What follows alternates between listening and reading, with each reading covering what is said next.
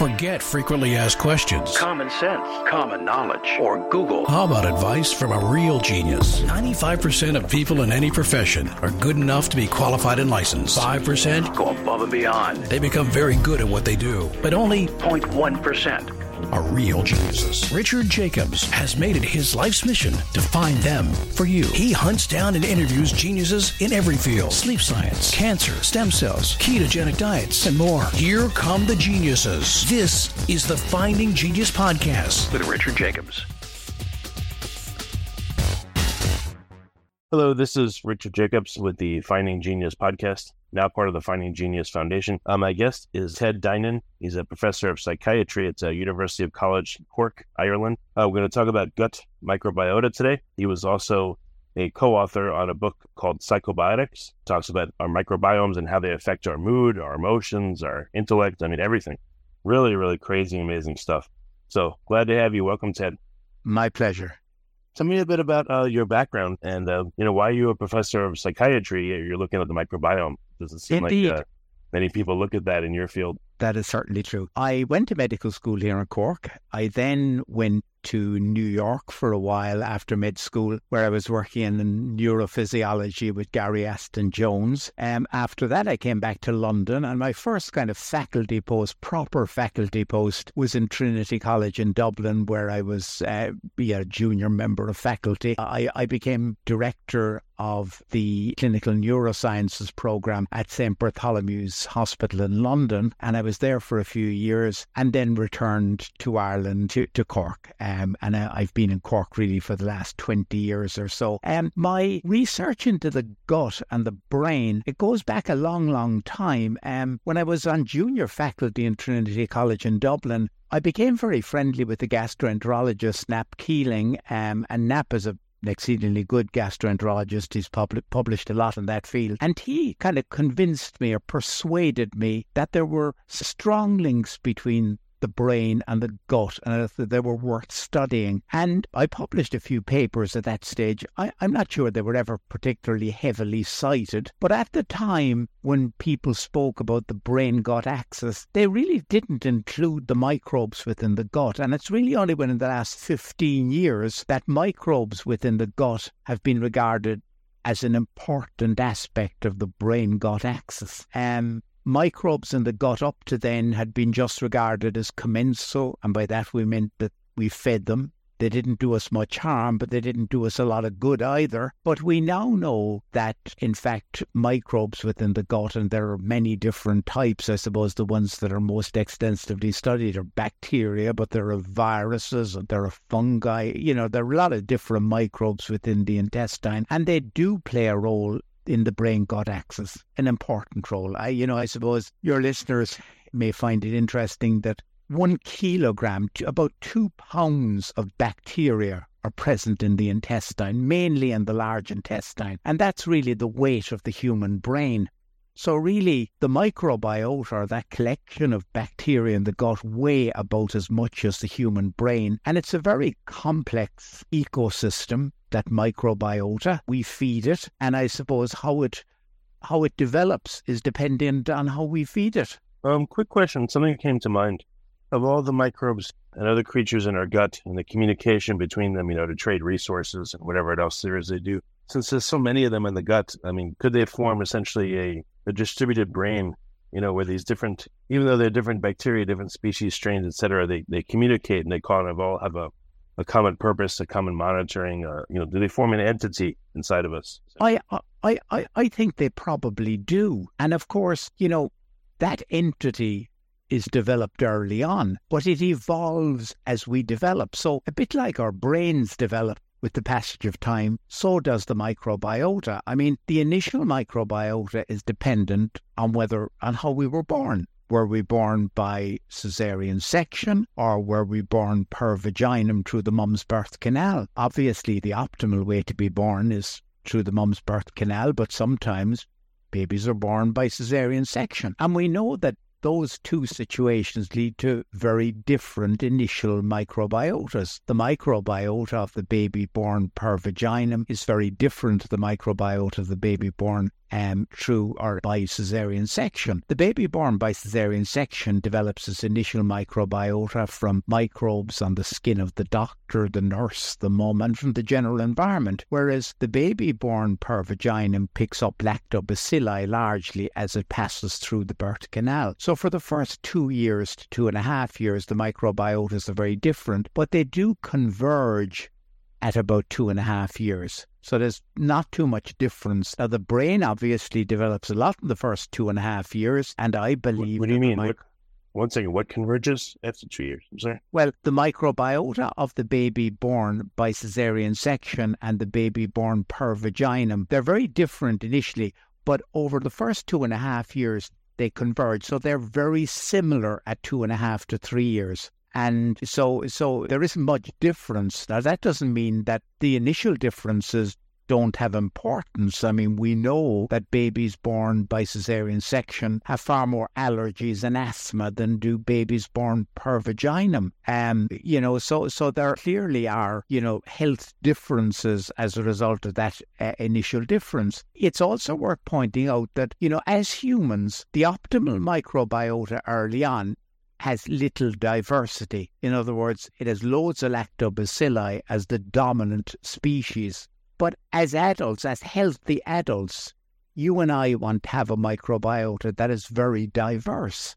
If we look at the other end of the age spectrum and people who are elderly, healthy aging, we know, is associated with the maintenance of diversity. And that if there is a loss of diversity in the elderly, frailty follows very rapidly. So how come we don't seem to characterize diversity beyond the types of strains? How come we can't do it from their functionality, their metagenomics or other types of perspectives? That's an interesting point. I think it's, we do know that diversity is a good thing. So, I mean, if you have your microbiota analysed and it shows lots of diversity, that's a good thing. I think the problem really is that this is a field very much in its infancy. And there isn't really, even at this particular point in time, a definitive definition of what a normal microbiota is.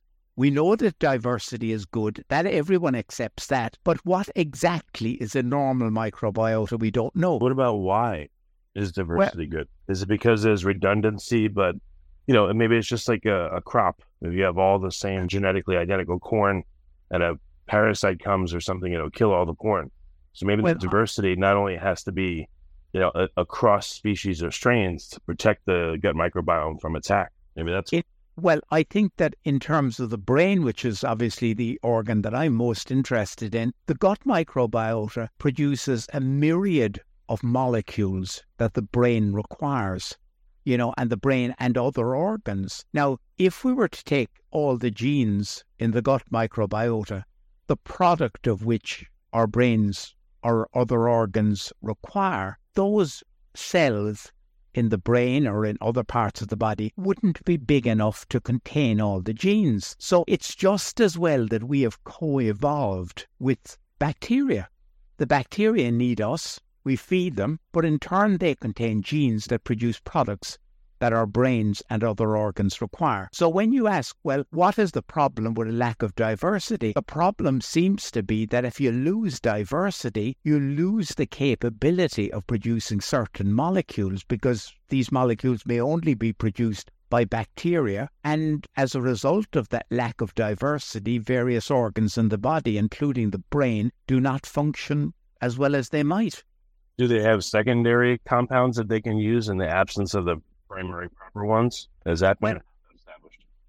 Many of your listeners will be familiar with serotonin because, so much has been written about medications like Prozac that act on serotonin in the brain. Now, if you look at serotonin is produced from tryptophan. That's the amino acid, the building block upon which serotonin is built. Now, one of the problems with serotonin in the human brain is that we have very limited storage capacity for tryptophan.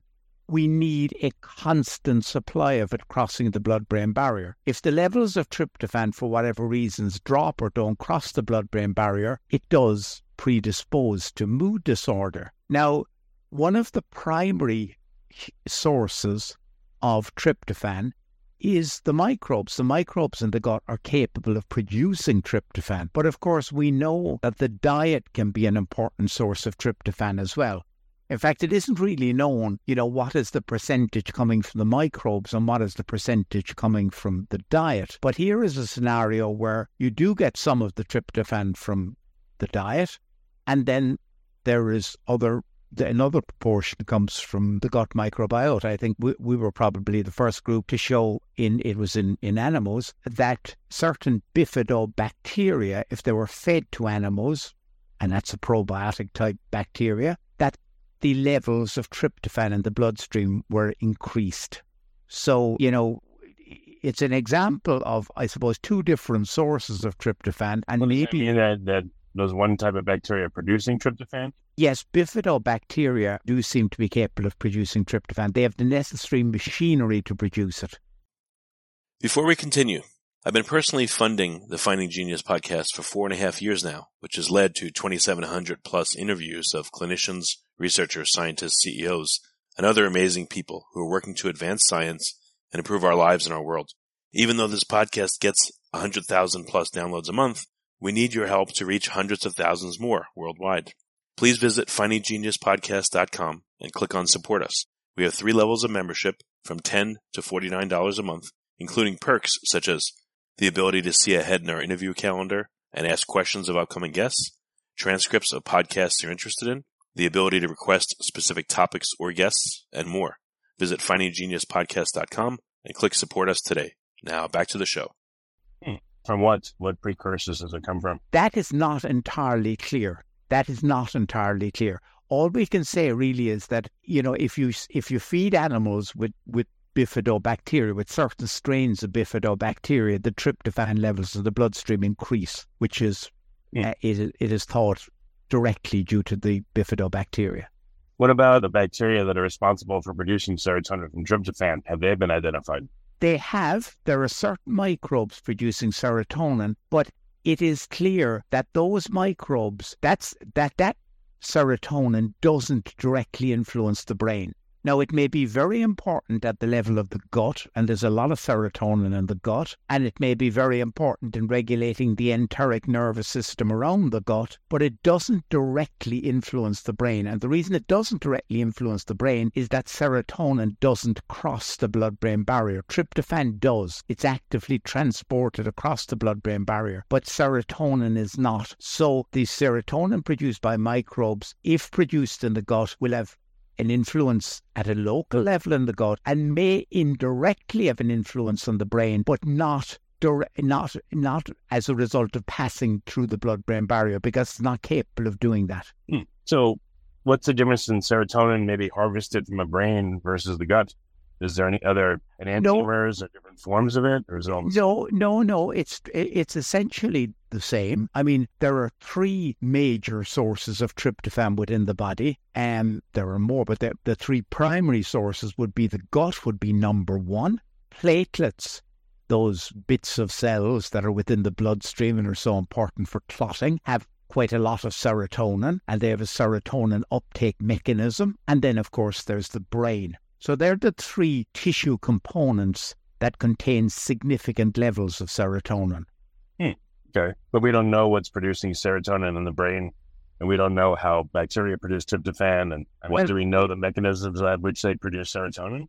Well, we certainly know how serotonin is produced in the brain. I mean, the majority of the serotonin is produced by raphe neurons in the brain stem.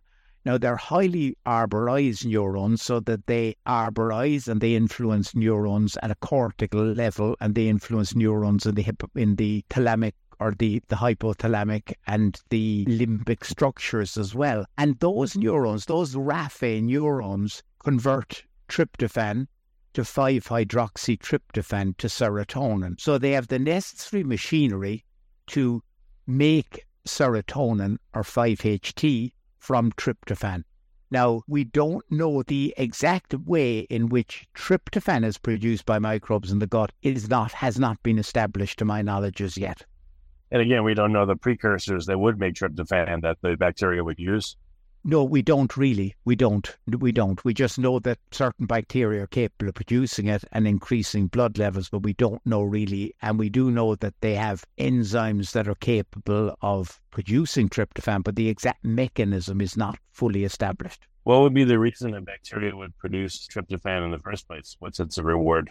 Just sugar molecules, or what do we know? It's an interesting question. I mean, as a psychiatrist, I'm fascinated by the fact that all of the major neurotransmitters in the human brain, GABA, serotonin, norepinephrine, dopamine, histamine, they're all produced by microbes in the gut. Now, I mean, we've worked fairly extensively with lactobacilli, and lactobacilli all produce GABA.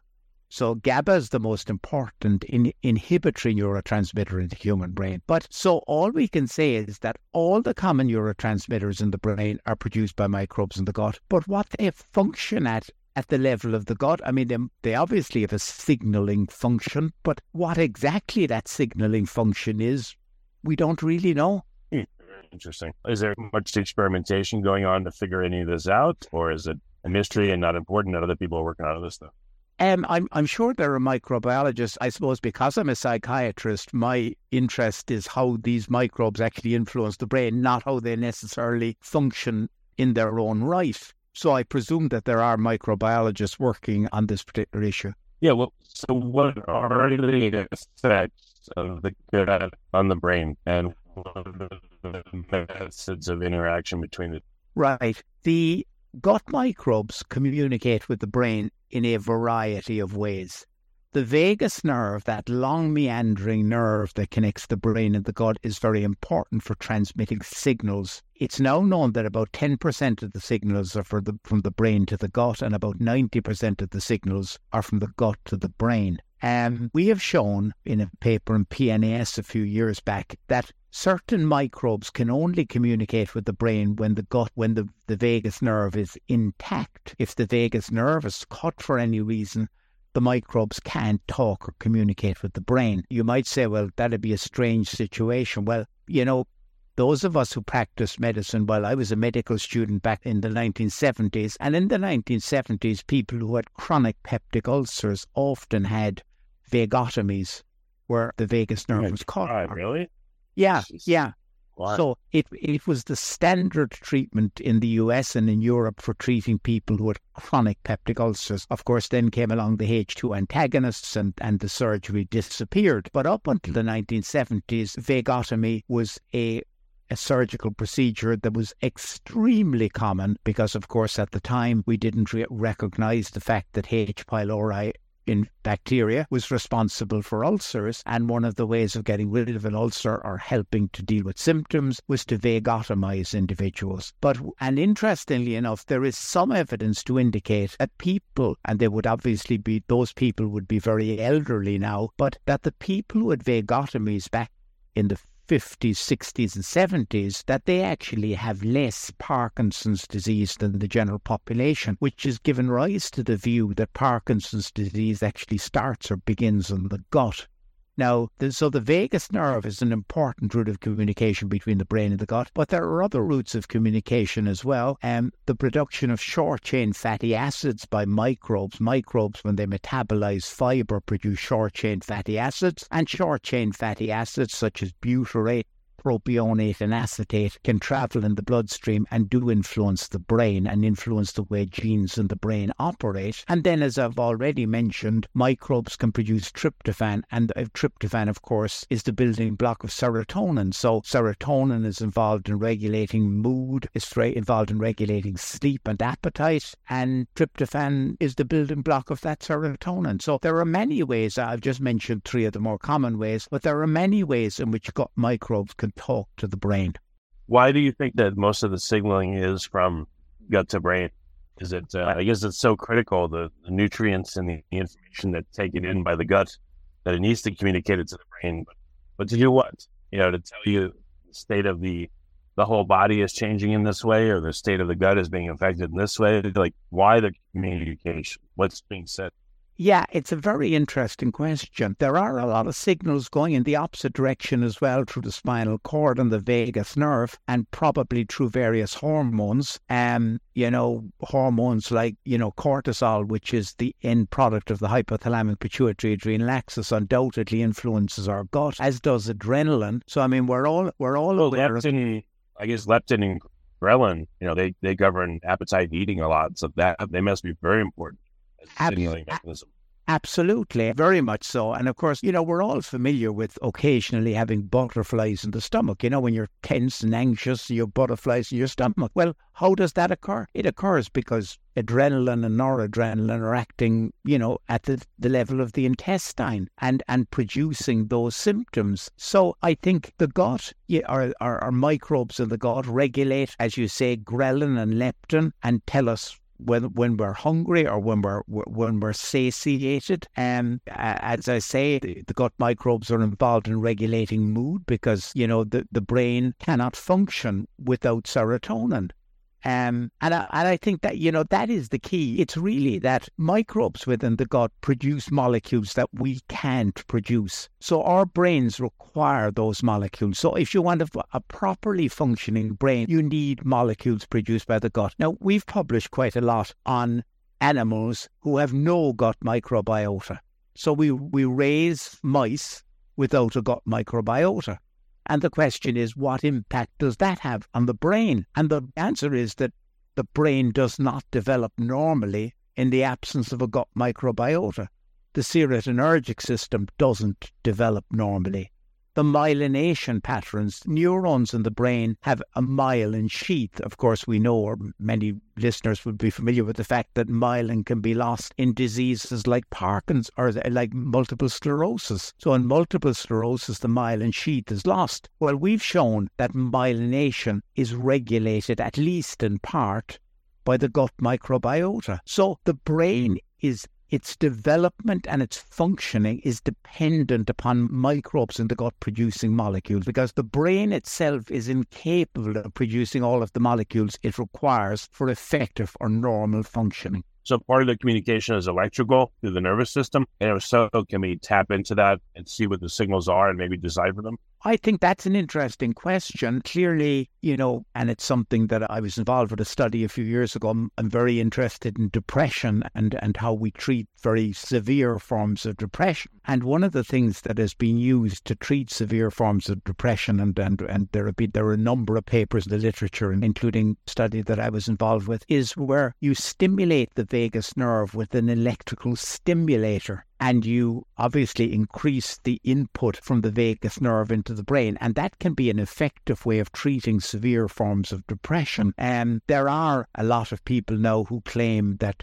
various breathing techniques and so forth can be used to alter the activity of the vagus nerve. I'm not entirely convinced of that, and I don't think we know enough right now to know about the actual signalling and how to interpret that signalling. I do believe that with artificial intelligence progressing at such a rapid rate and machine learning, that we will be able to identify what patterns of firing within the vagus nerve produce what effect in the brain. But right now we can't say that. Yeah, we'd probably have to speak to a nerve specialist. But is there such a creature? Is there a person or a group of scientists that are studying literally the electrical patterns of signaling, throughout the nervous system? Or like a Morse code type thing? Like how are they? Oh, yeah, absolutely. Deciphering what's being transmitted and what it means. Oh, absolutely. I mean, there are several groups internationally. I mean, I saw a paper there only 2 or 3 weeks ago looking at doing very sophisticated electrophysiological monitoring of the brain and trying to interpret what that meant to the individual at a cognitive level. What was the individual thinking of when they had that electrical pattern? So there are many groups internationally working on that. It's not my area of expertise, but I'm certainly aware of many different groups actually working on that. Has anyone successfully made a gut and a brain organoid and tried to connect them to see what the communication is, like a proxy for it? You know what? Perhaps, but, I do think that, animal models, and I believe that for all sorts of reasons, I think animal experimentation should be confined to a minimum. But I do think that, animal the intact animal is probably the appropriate way to do that, because there are so many complex interactions between the gut and the brain. I'm not sure we could mimic them all in a petri dish.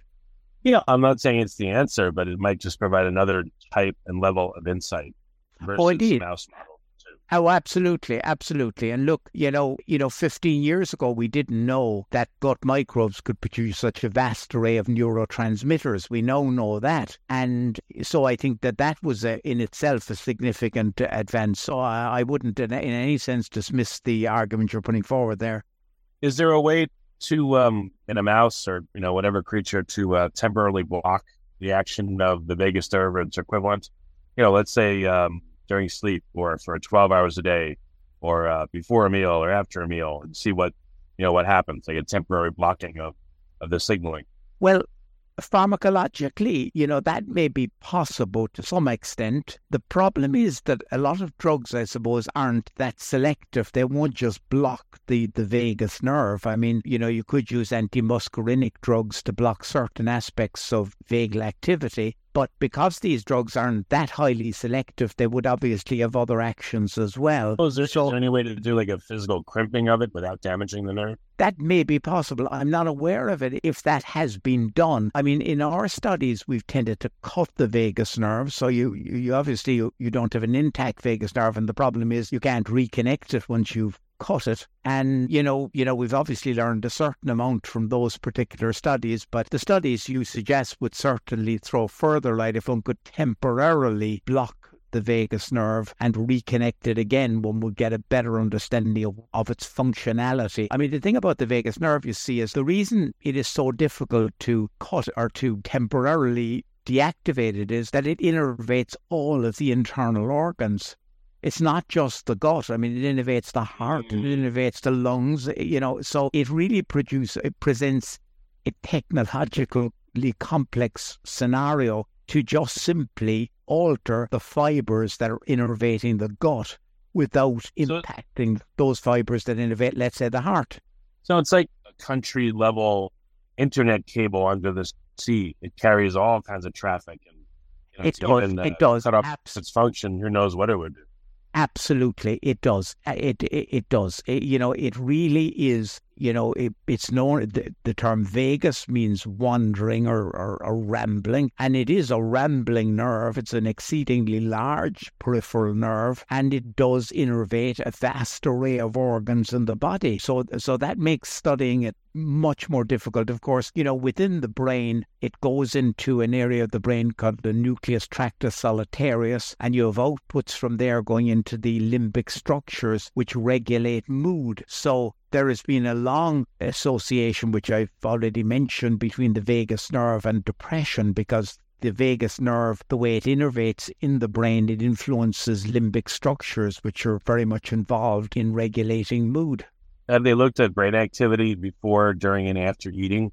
That may reveal quite a bit. Yes, it's not a research field that I would be that au fait with, but I have no doubt that very much has been done. I mean, I suppose in recent times, with the emergence of drugs like Ozempic, there's been far more emphasis on neurotransmitters and hormones as well in response to eating. And I'm familiar with some of that research, but I have no doubt that there are groups that have looked at the electrophysiological activity of the brain following eating.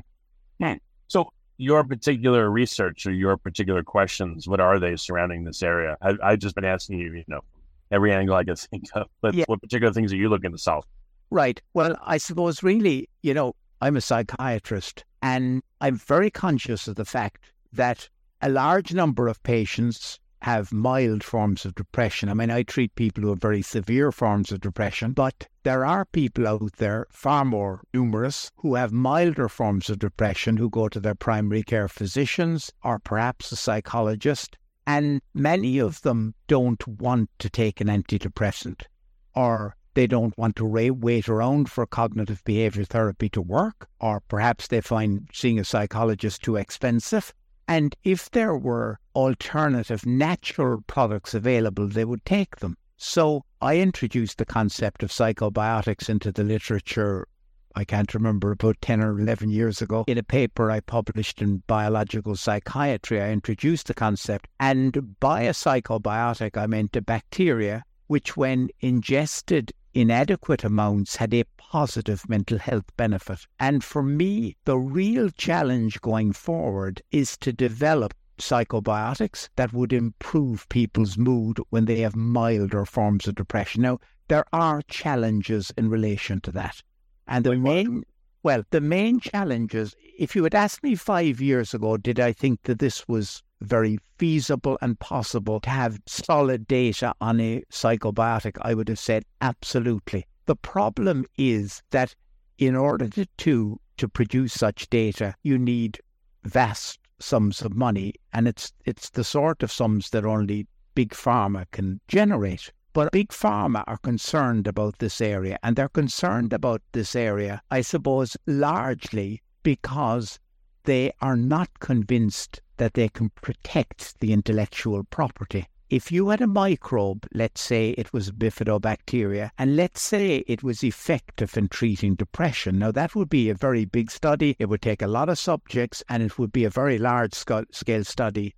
And you would need 2 of those studies if the FDA or the European Medicines Agency was going to approve the product for treating depression. So they would be very expensive studies. But the problem is that the intellectual property may not be as defensible as it might seem superficially. Somebody else could come along and just tweak the genome of that microbe, and they would still have a very effective antidepressant, but they wouldn't have spent much money on developing that particular antidepressant, that psychobiotic. So I think, is it possible to develop psychobiotics that will treat mild forms of depression? Yes. Would the consumer want those? Absolutely. They're crying out for natural products. But I don't think, as right at this particular point in time, that Big Pharma is convinced that the intellectual property can actually be protected. Do you do CBT sessions, or do you just, as a psychiatrist, you just prescribe drugs?